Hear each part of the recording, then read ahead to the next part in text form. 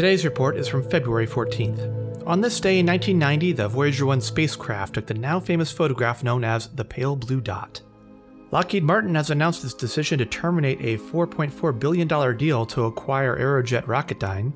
The Federal Trade Commission crunched the numbers and filed a lawsuit against Lockheed, fearing a monopoly, and Lockheed has subsequently withdrawn.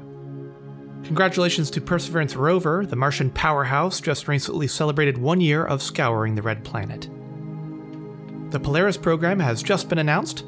Formed by Jared Isaacman, the program will consist of 3 human spaceflight missions to conduct research and demonstrate new technologies, ultimately to culminate in the first human-crewed flight on SpaceX's Starship.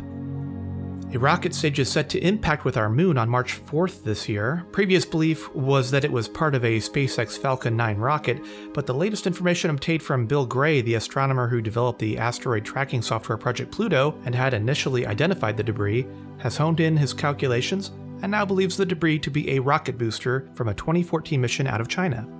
In celebration of Valentine's Day, the ISS has sent a photo of Egypt where a heart-shaped oasis has been seen. The Fayum Oasis, which in addition to looking like a heart, is one of the world's earliest hydrological projects. And we may be a bit closer to discovering the location of Shackleton's lost ship, Endurance.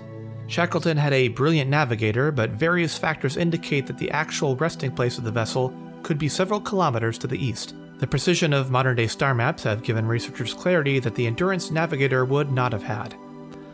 That's all for today. Be sure to check out our reference links at hellouniverse.space. Bye for now.